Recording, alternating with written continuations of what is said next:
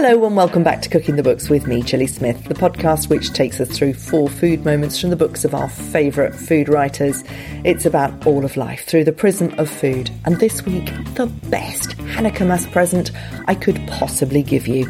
An extended interview with a woman who began the exploration of food and identity, which is at the core of this show. I suppose it is one reason why traditional dishes live on, because they matter so much. It's memories, it's traditions passed on by people you love. Claudia Roden has been capturing the real stories and oral recipes of foods across the Mediterranean and Middle East since she was in her early 20s. You can hear my interview with her about her book Med in the Cooking the Books archive, but here we go back to celebrate 25 years of her internationally acclaimed book of Jewish food. Its influence is a phenomenon.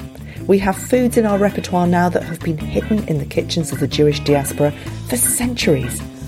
Here, in an extended holiday special, she talks about all the things that are good in life. Beautiful recipes passed down through matriarchies, storytelling that binds communities, and the universal pleasure of food that matters.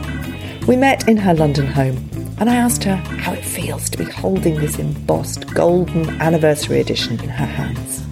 Well, it feels marvellous, and after 25 years, as I look through the book and I remember working on it, the fascination and the pleasure, all the people whom I interviewed, who I found, who I discovered, the stories, for me, that is a huge pleasure. And it's a huge pleasure also to know that it has been of use to other people, including to chefs. Well, I mean, we have to talk about Yotam Ottolenghi, who's become a friend of yours. But back in 1997, when the book first came out, I mean, nobody'd heard of Ottolenghi. He hadn't started working his magic. Well, I must say, in Israel as well, where he comes from, they didn't recognize that food as Jewish. When my first book came out, it was Middle Eastern, the publisher said, I'll publish it, but they looked for me and they wanted to publish it. But he said, I don't think I'm going to sell it because it is our enemy culture and we despise it. And we want all our Jews from the Arab lands to leave their culture behind.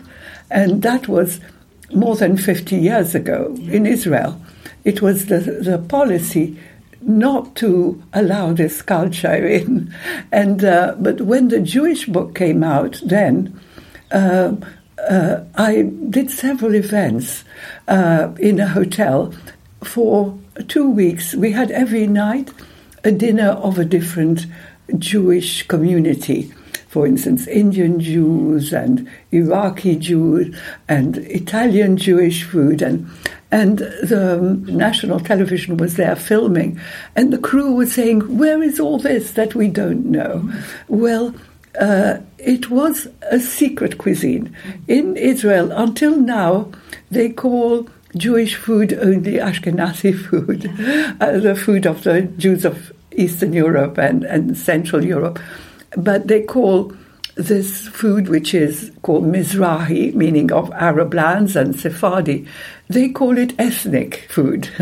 People did have it in their homes, but the grand dishes, the kind of dishes that people did in the countries when they were still living in the old homelands, some had been very wealthy, or you couldn't find a restaurant that did that kind of food. I did find one, and I went with friends, and they did mainly Syrian food. They did Arab food, and they were Israeli. And I went with a friend, and the friend said, you know, my friend here is a food writer, and she's written a book of Middle Eastern food. And they came out with my book, my first book. So they've become my great friends there. But what I found is that book has now allowed the chefs in Israel to say, this is our cuisine. There's so much that you've just said that's really fascinating. First of all, The Book of Jewish Food really brought together the Jewish cultures from all over the world and unpacked how people ate and the rituals around it. And people were reading this from all over the world saying, that's us. They recognised it. You talk about it being secret recipes. These are the foods that come from the kitchens rather than the restaurants. Yeah. So, take us back to somebody like Ottolenghi who has told you, I mean, we've seen how profoundly influenced he's been by what you've written. I mean, what does he say about that moment when he first read your book? Well, I think to me, he said that when he was working, doing pastries in, I think it was Baker and Spice, and Sami Tamimi was also there, and they were asked, can you give us recipes from your country? And so he copied recipes from my book and gave them to him. He gave them handwritten recipes or something. And he told it to me, but he also told it we did a talk together. We talked about each other. And I really was so happy and honored because for me, it was fantastic to see the food that we cooked and loved in a restaurant.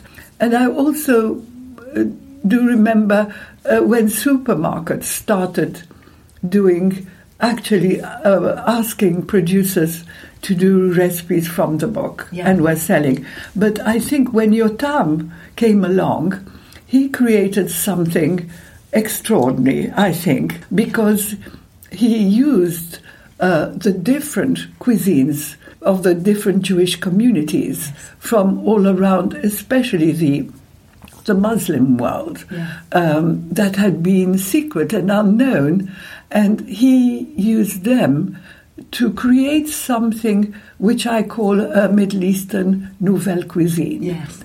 And it's a fusion nouvelle cuisine. It means he can use souk from Yemen and harissa. He uses a lot of harissa from Tunisia, and he can use elements and put them together, and he does it in a fantastic way. Yeah. I must say, not everybody does it well, because he has influenced, I think, the whole world. Well, he has, absolutely. You mentioned harissa there. These are the secret cuisines that you talk about it in the book. Harissa, tahini, pomegranate, lentils, hummus. I mean, hummus. This is not something that you would necessarily have in a restaurant. These were foods from the home.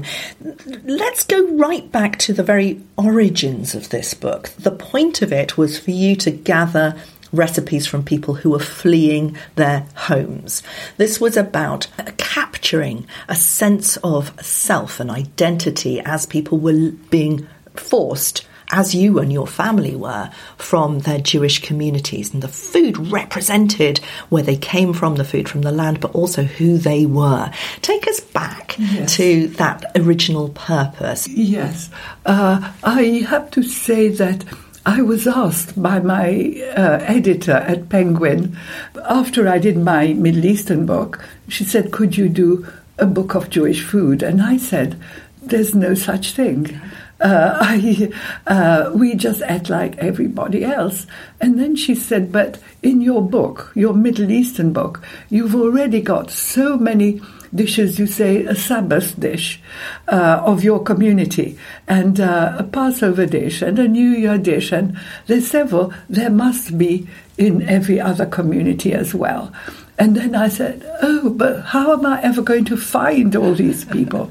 Because it was a time when people, especially from the Muslim world, were leaving their old homelands. They had to leave, or they had been harassed, or they had been thrown out because of the war with Israel. Yeah. And that triggered their banishment. Yeah. But once I decided to do it, I became totally obsessed. And of course, a lot of the recipes in this book are the original ones that came from my family, my own family. And of course, we were refugees. We had to leave Egypt all of a sudden after the Suez War. That was 1956. In 1956, it was, we had been a community of 80,000, and some had left earlier at the time of the State of Israel because they had to, because they were Zionists or whatever, but most left in 1956. There were a few left for another 10 years, I think. But I was collecting really for us, because there hadn't been a single cookbook in Egypt. And in all the other countries either, in most other countries either. I had never seen a printed recipe and in Egypt. And that meant that in those kitchens, people were not really writing them down. It was an oral culture. It was an oral culture, and it was passed on in the family from mother to daughter, and for generations. And people... yes, they didn't give from one family to another. They were jealously keeping them, but they did keep them, and it was incredible because a lot of people, when I started collecting, were telling me it's my grandmother's recipe. I was collecting from people who were my mother's age. I was 21 and 22, but we all felt we've got to keep our culture because it was the only thing about our past that we could keep. We couldn't keep the languages, and we were all moving to different countries. And actually, I often mention this, that people were exchanging recipes and saying things like, I'll never see you again. If you give me your recipe for so-and-so, when I cook, I'll remember you. Oh, that's so wonderful. And you know, you'd say that. You right in the new introduction, which is wonderful, you said, I wrote these recipes because I did not want them to disappear. I still hear the voices of the people who gave them. They live on the pages of the book. And I can feel that all the way through. And you talk about how this food memory transports you still. You write, the smells made me feel like we'd never left Egypt. It could be cumin and coriander, frying with garlic, mingled rose and orange blossom water, or on a Friday night turmeric, cardamom and lemon. Now, even saying those words, I can smell them. It must have been amazing for you to cook those or have them cooked for you in London and smell your Egypt as a young woman. Yes, it was.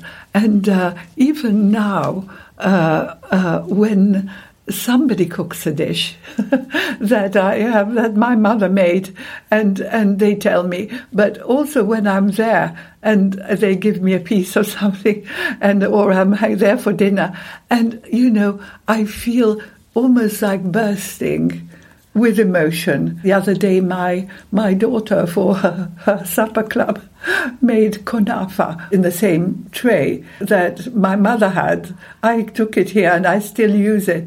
And I suppose it is one reason why traditional dishes live on, because they matter so much. It's memories, it's traditions passed on by people you love. Exactly. And that's also true about regional foods in all the countries that I've been. That's right. Tell us about kunafa. Kunafa à la crème is your first food moment. And this is a crisp vermicelli-like pastry filled with a cream made with milk and ground rice and flavoured with orange blossom.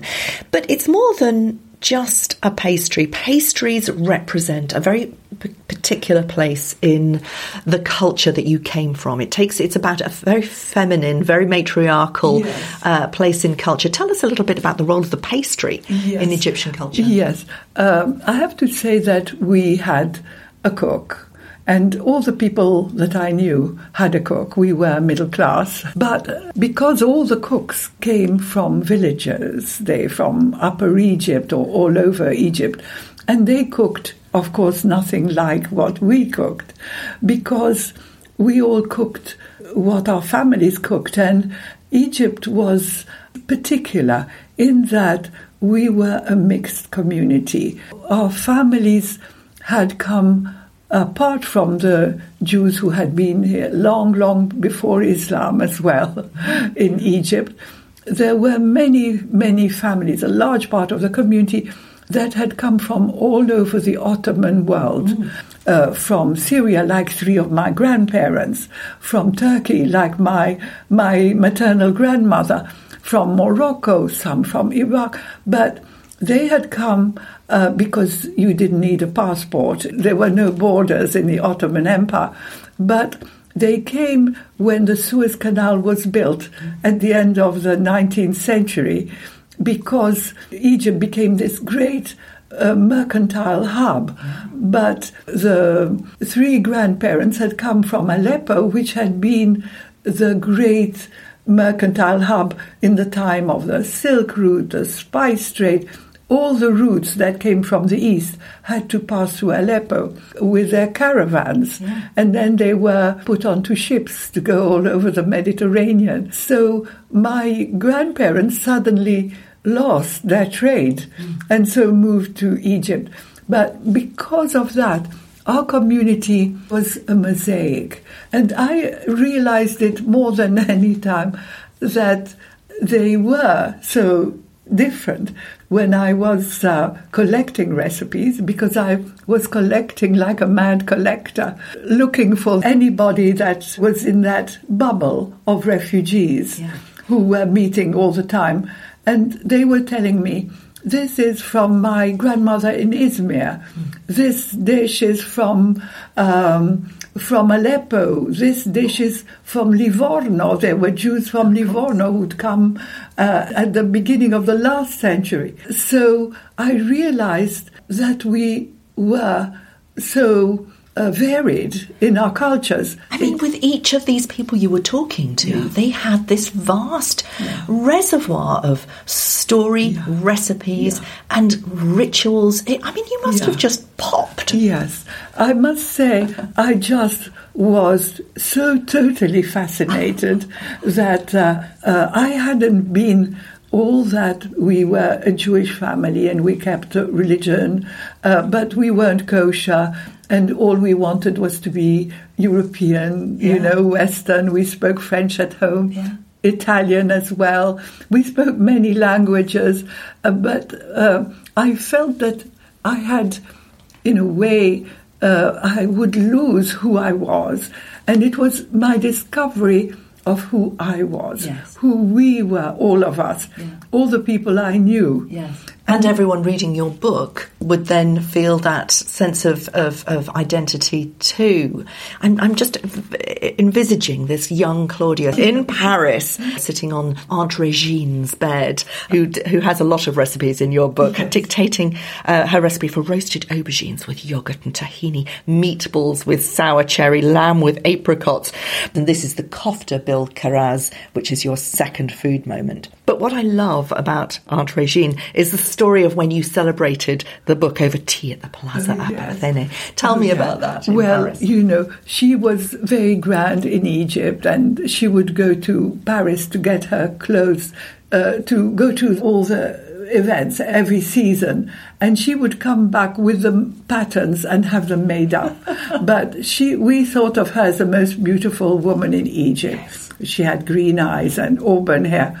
And when she was in Paris, I remember, first of all, going and asking her for recipes. And I spent days sitting, and she was dictating and I was writing. And when the book came out, I phoned her to say, it took a long time for the book to come out, 16 years.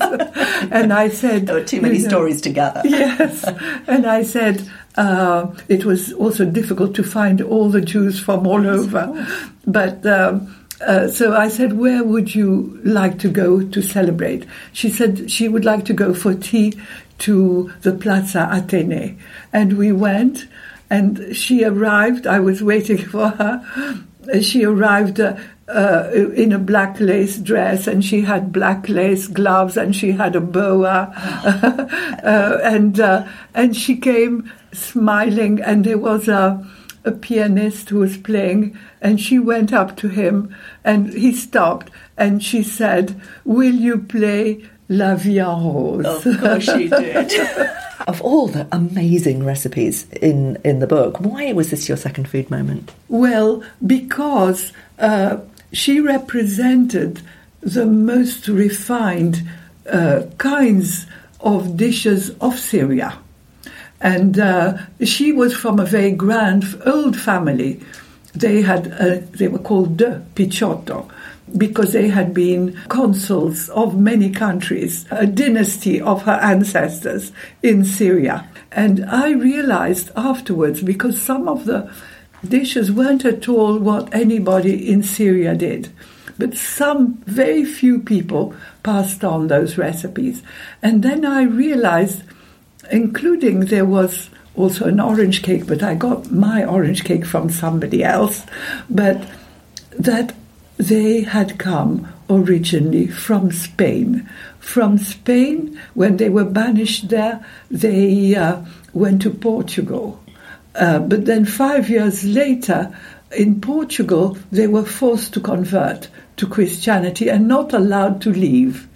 And so they had been Christian for about 100 years and then moved to Livorno when the De Medicis, who owned the port of Livorno, wanted to make it into an international port.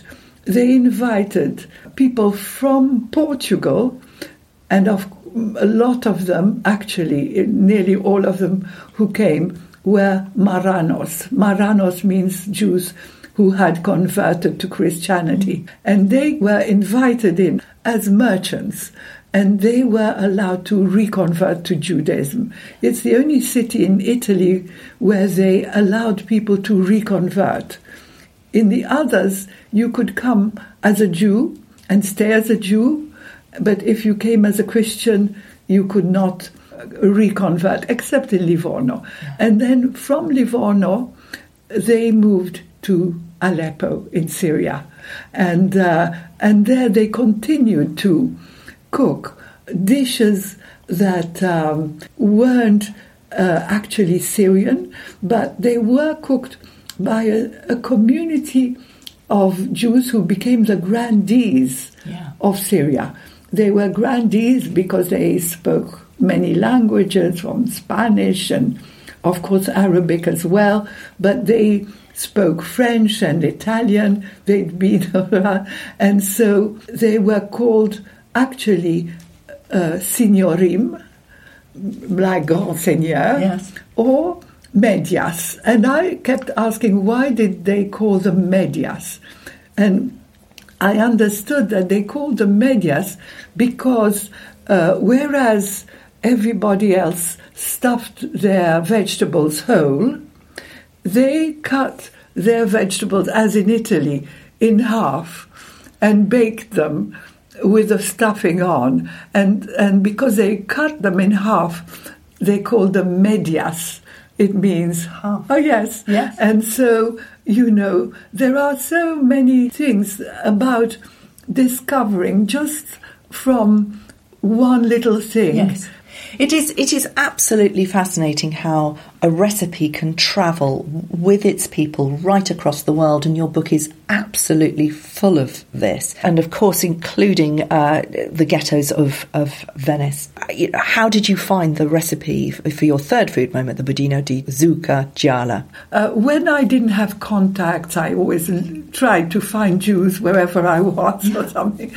And I went to Venice, to the ghetto, and there are 3 synagogues there. Yeah. And I went to one of the synagogues, and the rabbi there, he asked me what I was doing. I said, I'm looking for recipes. And he said, sorry, I'm no good.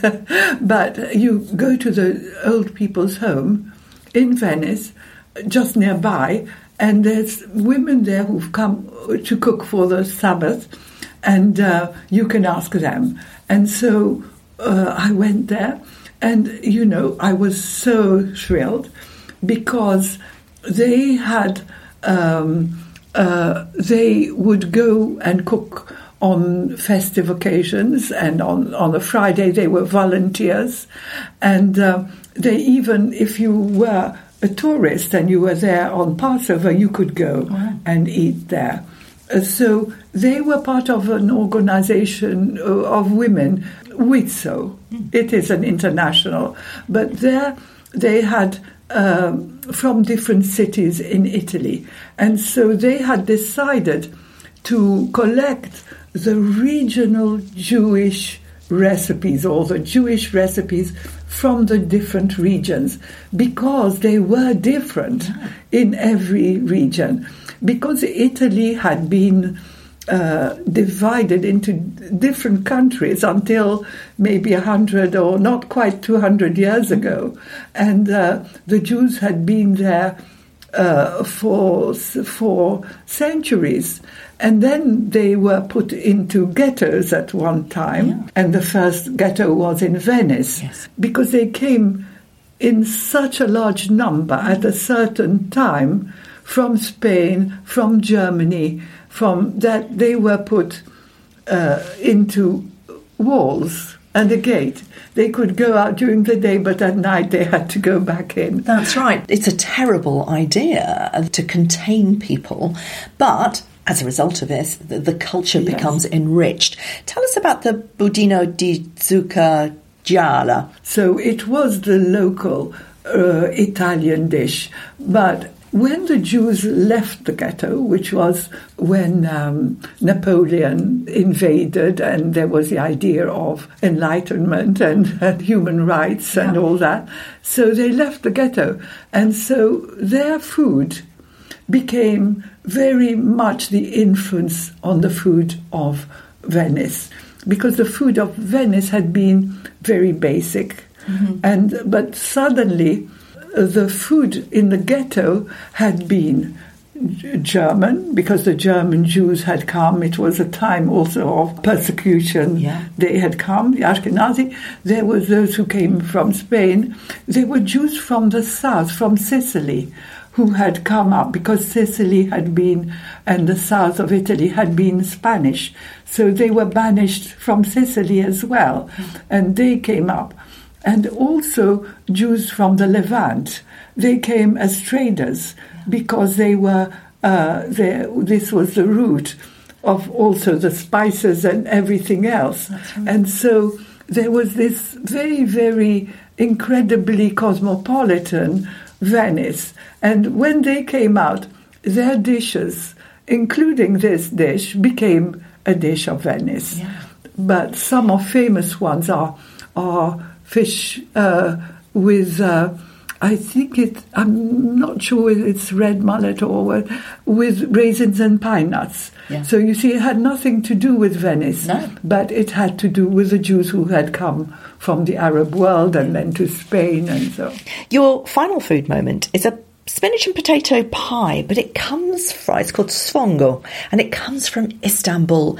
Now, this is another of your lovely stories about your grandmother Eugenie. Yes. Well, my grandmother, yes, they were families, like most of the families in Istanbul, the Jewish families. Most of them came from Spain directly, because when they were banished from Spain, the Sultan of Turkey wanted at that time they had just conquered so many lands that became part of the Ottoman Empire, and including Constantinople, which was Byzantine. Constantinople, of course, was the name before Istanbul. The Sultan then decided to take all the Jews who wanted to come, to go and fetch them from Spain and bring them, and divided them throughout their empire. And so a lot of them fetched them by ship, and they brought them to Istanbul. They also brought them to Thessalonica, which was Greek, because a lot of the Greeks had fled, or they banished them when they took Salonika.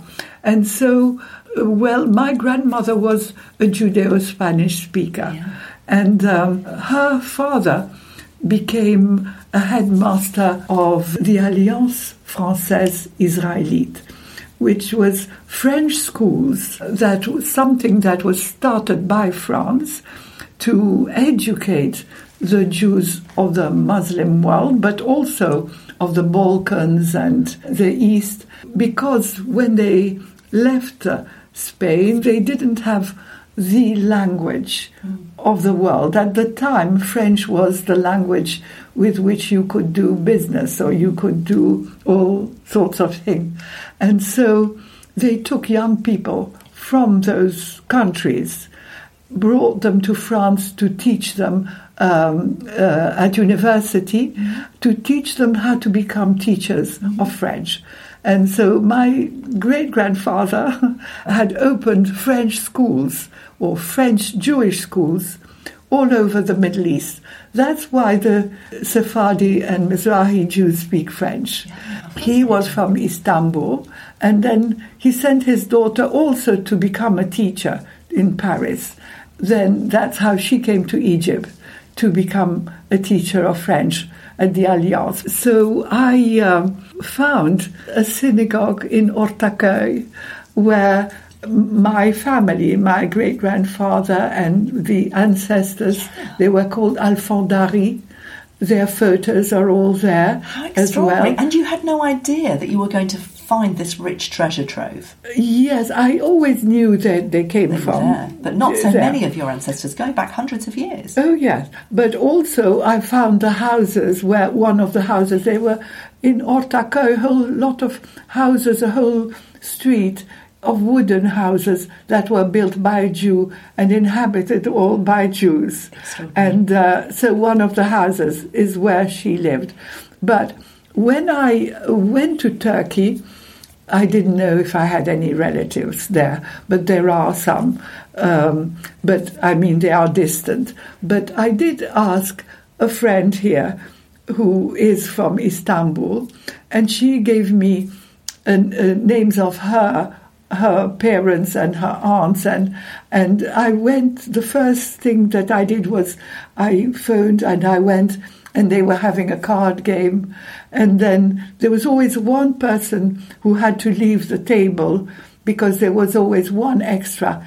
And so I was sitting there. Each person who left the table would come and give me recipes, and they were different from different parts of Turkey. Because, again, the Jews had different cuisines in different cities there. So not so much of the Iberian influence? They were all Iberian of influence. But they also had something of local. And but it was Iberian. But what to me was extraordinary was that they also gave me another address and told me to go 2 days. I was there actually to research the food of Turkey.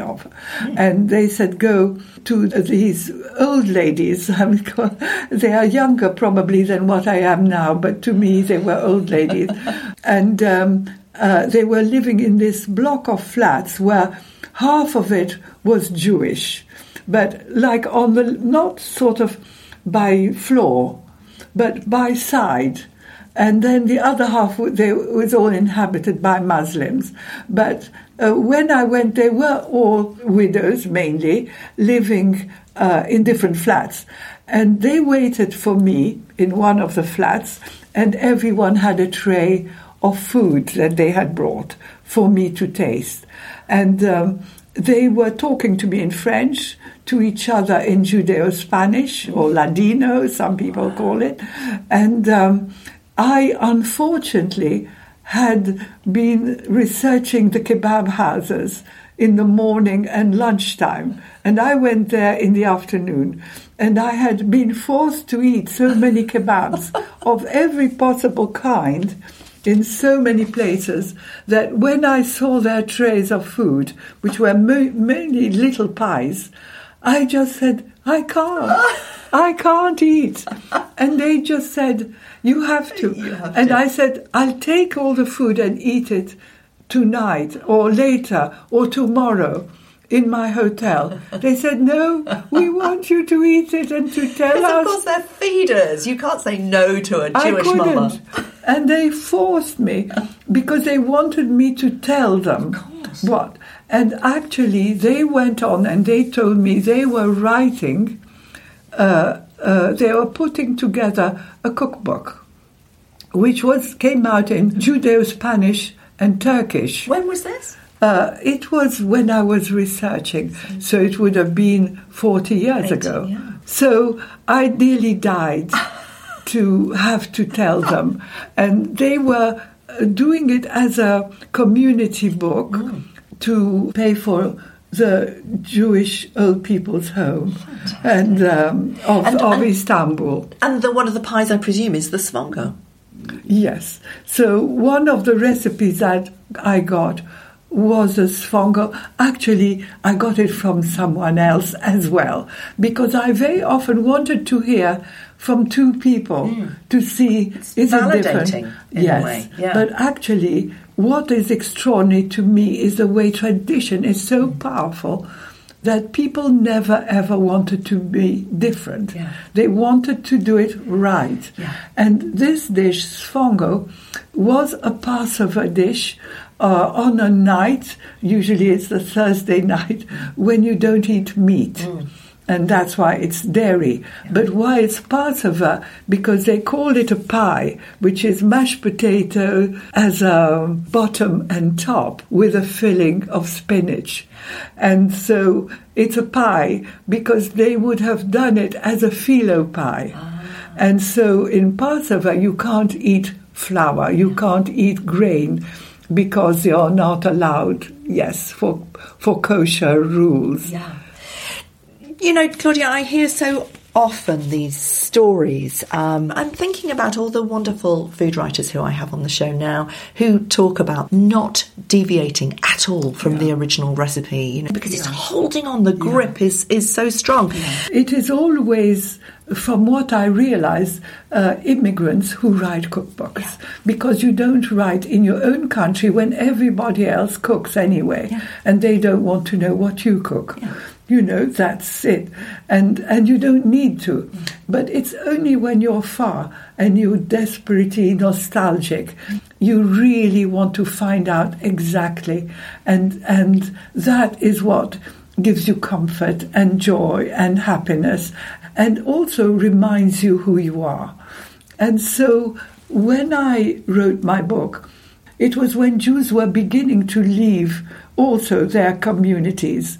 And there are now many Jewish cookbooks of communities from different countries as well. But I also felt when I was writing it, or rather I wrote it for us at first. I collected just for us, but then I collected so much that I wanted to do books. I mean, I'm thinking of my first book. And so I knew that people wouldn't want to cook a Middle Eastern dish, because the Middle East here was the enemy culture as well, because Nasser had thrown out the British and there had been trouble with the oil. But the Middle East was also seen as disgusting food. When I told people I'm researching Middle Eastern food, they would say, is it going to be testicles and eyeballs, you know? And there was such a bad image of what the food was, of the desert or something, that I wanted to say, look, there is a wonderful culture behind, and those dishes mean so much to some people that you must know. And so I put in poems and stories and proverbs, but also stories of my family. I just felt you've got to realize that it's not just a dish. But it also makes us understand other cultures. You know, I'm thinking about all those wonderful food writers who come on my show and talk about all their different cultures. And really, we've talked about Ukraine, we've talked about Romania, we've talked about Africa, we've talked about Japan. It is a way of understanding other people's culture, and it makes us better people to understand and to cook from each other's cultures. So where you started by collecting these recipes to hold these tight, to keep these identities secure, it's now been a wonderful sort of bleeding into the rest of our wonderful melting pot. It makes it a better world. Because you are able, because people are not going to buy a history book of Sudan or or of anywhere, or of the Jews. People didn't want to read about the history of the Jews, but if you've got recipes, then there's the story there. And so a lot of people have told me, I've discovered the whole story of the Jews through your book. I wouldn't have if I wasn't going to cook these recipes. Yeah. And this is what now I think I am learning from the cookbooks of all the people who are writing now. It has created a genre. It has. And I think you are right that people do tell me I was inspired by how you wrote to do my book. Yeah. And that it is worth telling the story because you enrich a culture here. And because Britain is a country that has adopted and has appreciated other cuisines more than any other country. Other countries, they don't actually cook at home the dishes from anywhere the way the English are able to and actually want to and enjoy and make the most of all the cultures there. But at the same time, it gives them an intimate knowledge of who people are and how, you can talk to somebody now from Ukraine and you see what they're eating and you smile because because you read their book. It's like you've been into their kitchen and you've tasted their secret recipes. You've been invited into their homes through the power of food writing. Yes, there's a bond already. There's many sayings about how food, if you eat together, it creates a bond. But sometimes if you eat somebody's food, even if you're not together, it creates a bond because you know who they are, you know where they come from. Because culture is so important and powerful about identity, about who people are. It's like hearing their music and loving their music. If you love their food, then you love them. You love them. When we had our chat at the Jane Griggs and Trust Awards last year, I think it was, you said to me that you wanted to go right back to the beginning and revisit your early books. Now, is that this new introduction that you've written, or have you got another book up your sleeve? I've got another book, because in this book I did not change the recipes at all. Penguin wouldn't allow me anyway, but they allowed me to add recipes at the end, or to add stories, which I did, and a new introduction, because I looked at it and I thought, no, I can't change anything. Because it's the Bible. Yes, because I word for word what people told me, but I did actually have to test the recipe, retry them several times to make them work, because a lot of people who gave recipes did not measure. They would say it's how much it takes. And I had to work out how much it takes and to do it correctly, to pass on. So what's the new book? So the new book is Middle Eastern, because I found by chance a whole cache of thousands of photographs that I took when I travelled 40 years ago to Morocco, to Tunisia, to Turkey, right across, and to Egypt again, because even though we were banished, I am invited back to give seminars to the Chefs Association about what they should be cooking, and also what is their food, what is their history, what is the history of Middle Eastern. And so that cache of photographs that I never looked again, I just didn't think I'd ever do anything with them. I didn't value them. I just did it for me to remember. And suddenly I see them all, and nobody has had photographs of these times of food, of people who make food, who cook, but also artisans and those who sell. And so I am going to revisit the Middle East and update. And I, for one, and want to make it easily, not just for myself, but for everybody else, because nobody wants to take so long.